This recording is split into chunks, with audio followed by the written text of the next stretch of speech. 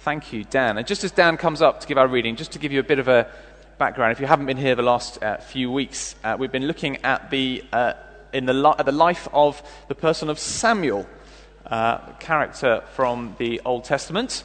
And we are now, this is week 3 of 6, looking through the life of Samuel. So, Dan, over to you. Today's reading is taken from 1 Samuel, chapter 8, and it's entitled, Israel Asked for a King. When Samuel grew old, he appointed his sons as Israel's leaders. The name of his firstborn was Joel, and the name of his second was Abijah, and they served at Beersheba. But his sons did not follow his ways. They turned aside after dishonest gain, and accepted bribes and perverted justice. So all the elders of Israel gathered together and came to Samuel at Ramah. They said to him, "You are old, and your sons do not follow your ways. Now appoint a king to lead us, such as all the other nations have." But when they said, "Give us a king to lead us," this displeased Samuel. So he prayed to the Lord. And the Lord told him, "Listen to all that the people are saying to you. It is not that they have rejected you, but they have rejected me as their king, as they have done from the day I brought them up out of Egypt until this day, forsaking me and serving other gods. So they are doing to you. Now listen to them, but warn them solemnly, and let them know what the king who will reign over them will claim as his right." Samuel told all the words of the Lord to the people who were asking him for a king. He said, "This is what the king who will reign over you will claim as his right. He will take your sons and make them serve with his chariots and horses, and they will run in front of his chariots. Some he will assign to his commanders of thousands and commanders of 50s, and others to plough his ground and reap his harvests, and still others to make weapons of war and equipment for his chariots.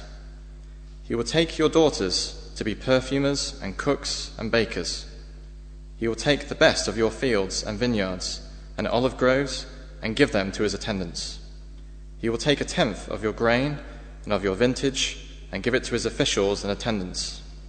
Your male and female servants and the best of your cattle and donkeys he will take for his own use. He will take 1/10 of your flocks, and you yourselves will become his slaves. When that day comes, you will cry out for relief from the king you have chosen, but the Lord will not answer you in that day." But the people refused to listen to Samuel. "No," they said, "we want a king over us. Then we shall be like all the other nations, with a king to lead us and to go out before us and fight our battles." When Samuel heard all that the people said, he repeated it before the Lord. The Lord answered, "Listen to them and give them a king." Then Samuel said to the Israelites, "Everyone go back to your own town." This is the word of the Lord. Thanks be to God.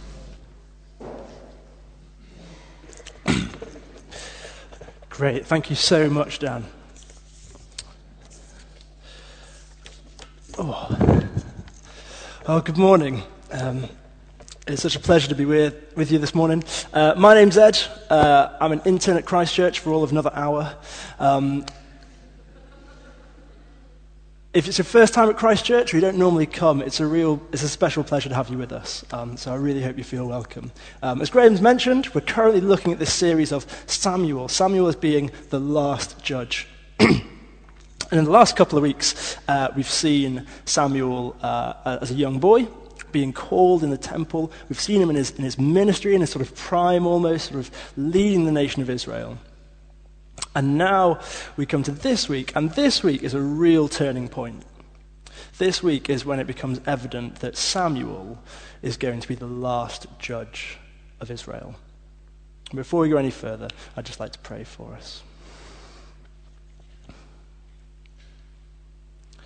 Heavenly Father, we thank you for your word, and we pray that it would speak to us this morning.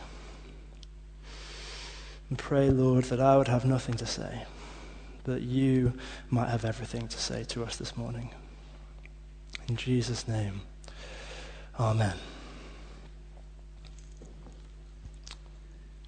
As I was saying a second ago, in this chapter, the Israelites are going to make a decision that will end up being one of the most important decisions, one of the most important moments even in the entire history of the Israelite nation. It's a decision that actually is going to result in oppression, it's going to result in civil war, it's going to result in a fractured kingdom, and depending on how you read it, it could even be one of the reasons that actually that they're conquered and almost destroyed and exiled 400 years later. This moment here, this chapter, is a flashpoint. And so I think it's really important that we address this question of why did the Israelites want a king? Why was it that they wanted a king so badly? And then off the back of that, why was it such a bad idea? Why was it so terrible as to incur Samuel's displeasure? But first, why did the Israelites want a king so badly? Well, we're told in verses 2 and 3 that it kind of sets the scene a little bit for us. We're told that after years of faithful service, Samuel was now an old man and new leadership was required.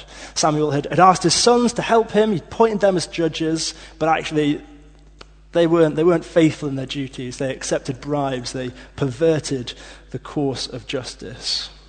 And as a result, the leaders of the people of Israel gather together. They go to Samuel and say, look, we want a new leader. We want a king. That's a big request. If I'm making a big request, I tend to ask nicely. I tend to try and do some bartering, tend to maybe butter people up a little bit. We're told that the leaders of Israel say that you are old and your sons do not follow in your ways, Samuel. In other words, you're decrepit and your sons are terrible at their jobs. It's a pretty brutal blow. But they say, no, instead of another judge, we want a king. We want you to appoint for us a king. Now, at first reading, it doesn't sound like it's a terrible idea. Having, one leader over the whole of Israel, appointed by God. Sure, that's like unified control. That's not a bad thing. This could work. The problem is, none of this is really God's plan. It is entirely of their construction. And it's important to acknowledge as well what it means for them to get a king, what that really means. Because in appointing a king, they're getting more than a ruler. By choosing a king, they're asking for a monarchy. They're asking for a line of leaders who are established by birthright and family to lead the nation. It's important to note that up until this point in Israel, they'd been ruled and led by judges. So judges were people, men and women, who were raised up by God in a specific time for a specific purpose to lead the nation. And it's important that they were chosen by God. And yet here, Israel says, no, we want a king. They're essentially asking for God to be removed from their government. That's a huge deal. So why are they so desperate for a king? Why do they want this thing? Why do they want to replace God as their ruler? In verses 5 and 20, we're told a few things about why they want it. They want a king to lead them. They want a king to go before them in battle. And they also want a king to be like the other nations. That's this phrase that comes up in both 5 and 20. They want a king to be like the other nations. And again, I think, or certainly I did, I read it and I was like, I don't see what the big deal is. Why is that so terrible? I think you've got to understand what they understood by the other nations. What were the nations that surrounded them? Well, two of the key ones that sort of come to mind. One is the Philistines. The Philistines were this group of people who repeatedly throughout the Old Testament seemed to invade and pillage and be a trouble for Israel. And the other one is the Assyrian kingdom, this rising power in the east, this growing nation. And it's important to note that really, these might even be a little bit more than the nations. These are almost becoming something like empires. We see them throughout the Old Testament using their military power to bully the surrounding nations, to invade, to conquer, to pillage, to expand, and essentially to enjoy the spoils of war, the riches that it brings. And this model of an ever-expanding, aggressive, militaristic nation, I don't think that's what God had in mind when he founds the nation of Israel.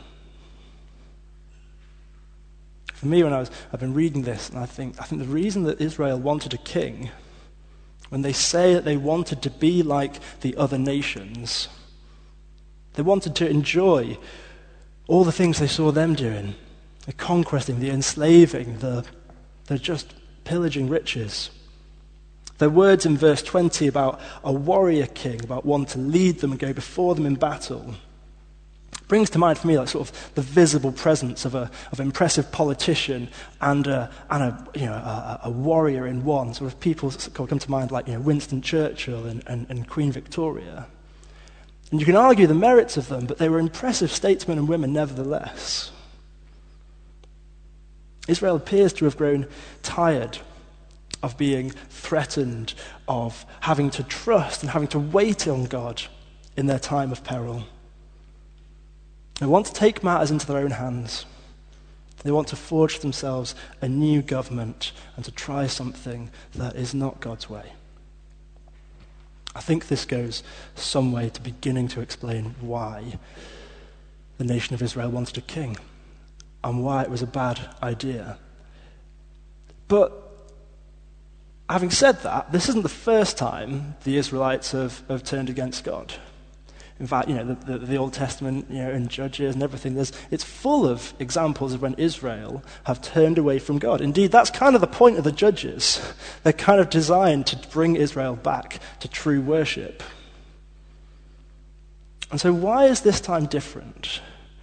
Why is it that Samuel was so displeased? Why was it so terrible that they wanted a king? In the NIV translation, it says that Samuel was displeased by what they said. I don't think that really conveys the strength of how he felt about it. The Hebrew translates something more literally like to what he saw was evil in his eyes. Samuel, this faithful servant of God, is appalled by their request. They've called out his sons for being unfaithful servants. They've asked for leadership that is contrary to God's will. They've even brought his age into it. But he doesn't react unduly. Despite his despair, he doesn't even answer them from the looks of the passage. Actually, immediately, he takes this difficult situation, he lifts it up, and he prays. And in turn, God is quick to point out that it's not Samuel that they've rejected. Actually, that it is God. As we've talked about a little bit, them rejecting God as their king, wanting to change that dynamic. They're also rejecting something about themselves as well and who they were made to be. In the Old Testament, Israel are constantly referred to as this separated people, these people chosen by God, for God. They're designed to be different. God consistently uses this idea that they are blessed to be a blessing to the nations. They are the fulfillment of God's promise to Abraham. By their very design, by their very nature, by their very founding, they were meant to be different, not like the other nations. And yet here, Israel is saying they don't want it. And they don't want to be different. With that in mind, when we read this text again, when they say that, they're not just rejecting God as their omnipotent leader. Actually, they're rejecting their own place as God's chosen people. That their leaders would no longer be people chosen by God for the purposes of his kingdom, but rather that their leaders would be chosen purely by birthright and who their family was. Samuel is, as we've mentioned, outraged by their request. And although God says to listen to the people, Samuel goes to great lengths to explain how having a king is going to be a terrible burden on the people. He talks about how they will lose the best of their harvest. They'll lose their sons to join his military. They'll lose their daughters essentially to slavery. And worst of all, when this burden becomes too great, Samuel says, "You will cry out, and the Lord will not answer you." Samuel essentially is describing slavery. He's describing the kind of slavery that Israel has not experienced for 20 generations since they were slaved in Egypt. This new state of affairs under a king is the complete antithesis of what they currently have. It's the complete opposite of what God has done for them by making them the free people of Israel. And yet, despite these warnings, no one listens. The leaders say, "No, give us a king." And we're told that God goes, Okay, listen to them, Samuel, and I will give them a king." In short, to summarize a little bit of this story, the Israelites seems to have grown tired of depending on God. They looked at the other nations around them. They saw that they were stronger, they had better military, they had better economies, they were more wealthy. And they didn't know God. They didn't worship God. They just attacked other nations and pillaged and annexed. And so they were just like, well, what are we doing then? Why aren't we like them? And so in Israel's pursuit of that earthly wealth, of that earthly power, they rejected everything that they had. They rejected God's current appointed leader, Samuel. They rejected their place as God's chosen people, and they rejected God's role in their government. All that they, too, could be like other nations. This is now normally the part of the sermon where I take all we've talked about and I try and make it relevant today. And some sermons are kind of neatly like that. It's like almost like a sit-down meal. You sort of you sit down, get a little introduction, and you get sat with a meal. This sermon's a bit more like a buffet, in the sense that you're probably going to have to come up and sort of pick for yourself what you want. There's a lot that we could say about this idea of God's chosen people rejecting him and choosing to do things their own way. I'm sure we all have examples of that in our own lives.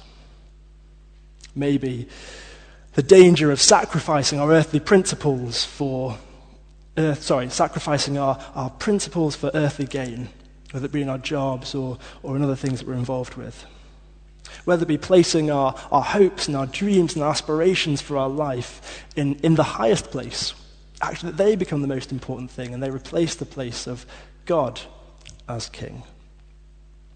Or it might be, actually, we're in a situation a bit like Israel, and we're looking at what other people are doing. We're like, actually, I'm just dissatisfied. Why can't I be doing what they're doing?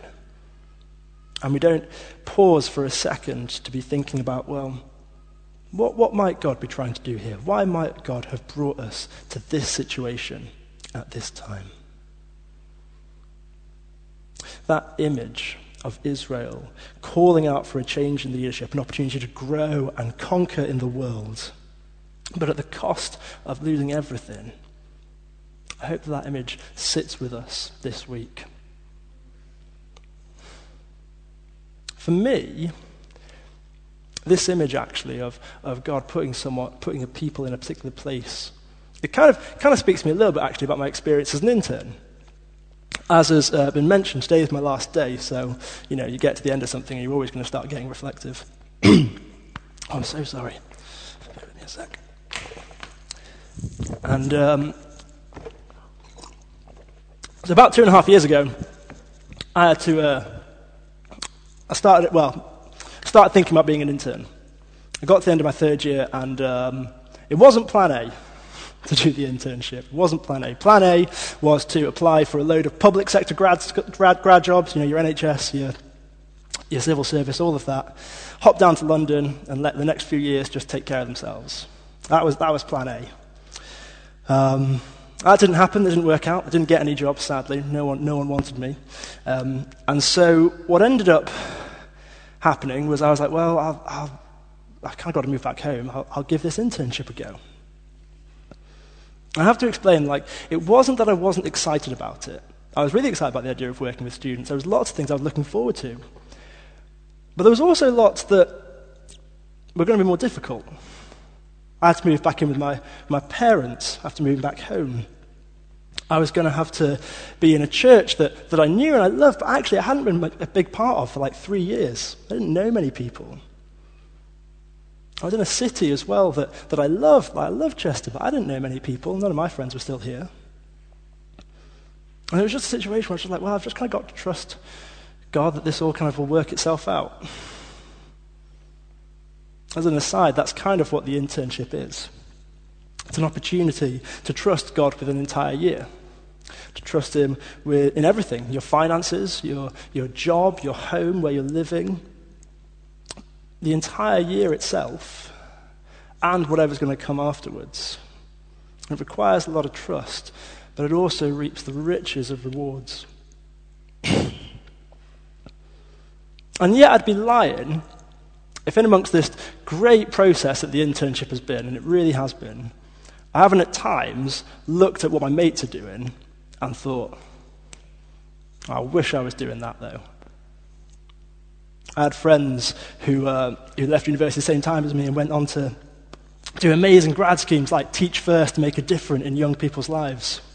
I had friends who joined the civil service and started managing these incredible projects. I had friends who became software developers and started making real dollar and developing some really interesting ideas. I had friends who just went traveling, who finished university and just saw more of the world. And there was a real sense of not wanting to leave the internship, not at all. It was good, but just wouldn't it be great to be doing something else? When I was thinking on this and reflecting on it, it specifically reminded me of a story. I got married less than a year ago. And, about this time last year, it was my stag do. Went away for a weekend in Wales. And on the second night, we got some fire going on the beach. We had some beers. People were in good spirits. And somebody said, what advice can we give for Ed as he's starting married life? This is a year ago, bearing in mind. So I'd done a year of the internship. I knew I was doing a year again. People started shouting out some rather silly things, which I won't repeat here. But one of the things that somebody said, and I won't say who it was, but their names rhymes with Pop Rito. They said, "Get a real job." That was their advice for married life. And it sounds stupid. At the time, everyone laughed, and it was very funny and everything else. But there was a sense in which it hit home. I was like, yeah, I should be getting a real job. My wife's going into further education again. Is this a good idea? Why aren't I doing what I've seen my mates do? That looks so much better. And I have to reiterate again that the internship has been an amazing thing. In fact, you get to the end and you're able to look back on it. And actually it's been the richest 2 years. It has been the most generous blessing. I've learned a lot about myself, some of the things that I hope I'm good at, and a lot about the things I'm not so good at and the flaws that I know I have. Well, I was very blessed with new friends, and as I say, getting to know Christ Church again. The last 2 years have been a richer and more wonderful blessing than I could have done anywhere else. And so again, as we sort of come towards the end, I apologize that I've done the laziest thing a preacher can do, and sort of set up an idea, this idea of Israel turning their back on God, and left it to you to figure out where that image might hit home in your own lives. But I do hope that image of Israel turning their back rejecting God not only as their king, but rejecting who they are as well. I hope that that image would serve us both as a warning, yes, but I pray that it would also serve us as a real encouragement and a reminder to the wonderful, faithful, glorious, and worthy true King that we have in God. As I say, I'm coming to the end now, but there's just one last point that I think bears touching on. Because you see, if it was going to be so terrible, it's going to be so terrible getting a king, if it's not in God's plan, if it's such an awful idea, then why did God still give them a king? All that was promised regarding this terrible king came to pass. As we read on in the book of Samuel, their first king, Saul, he's pretty terrible. He's not great. He goes out badly. Their second king, David, he comes along. He's actually seen as the true king of Israel, the greatest king of Israel. And yet, he's an adulterer and a murderer. So what is this king doing? Why is there this king? And there's a lot of proposed reasons about why it might be, lots to do with the relationship between God and his people and all sorts, but I wonder if there was something else as well. I wonder if it was because God knew that there was already a king. There was a king who was faithful, a king who served his people and who would go on to serve them even to the point of death. A king who even now goes before his people in every trial and tribulation and battle. Even if the Jews hadn't met him yet, I wonder if God gave them a king because he knew that one day they'd meet the true king in Jesus. Because it turned out not everything about having a king was terrible for the Jews. There were times when there were wise kings who made good judgments, righteous judgments. There were kings who led their people in worship and kings who led them in repentance when they had sinned. There were times when kings would justly defend and protect their subjects. I wonder if these good moments, I wonder if they were to be a foretaste of the king who would come. These glimpses of the good king, of the true king, of the righteous king, they'd be glimpses of Jesus, the king who dwells in us and still protects us to this day. I'm just going to say a prayer for us to finish. Heavenly Father, again, we thank you for your word. We pray that it would dwell richly in our hearts. Father, I pray you would be showing us the places where we need to make sure that you are King, that you are dwelling richly and at the front of everything that we do. And I pray that we would be reminded of your constant faithfulness as King. In Jesus' name, amen.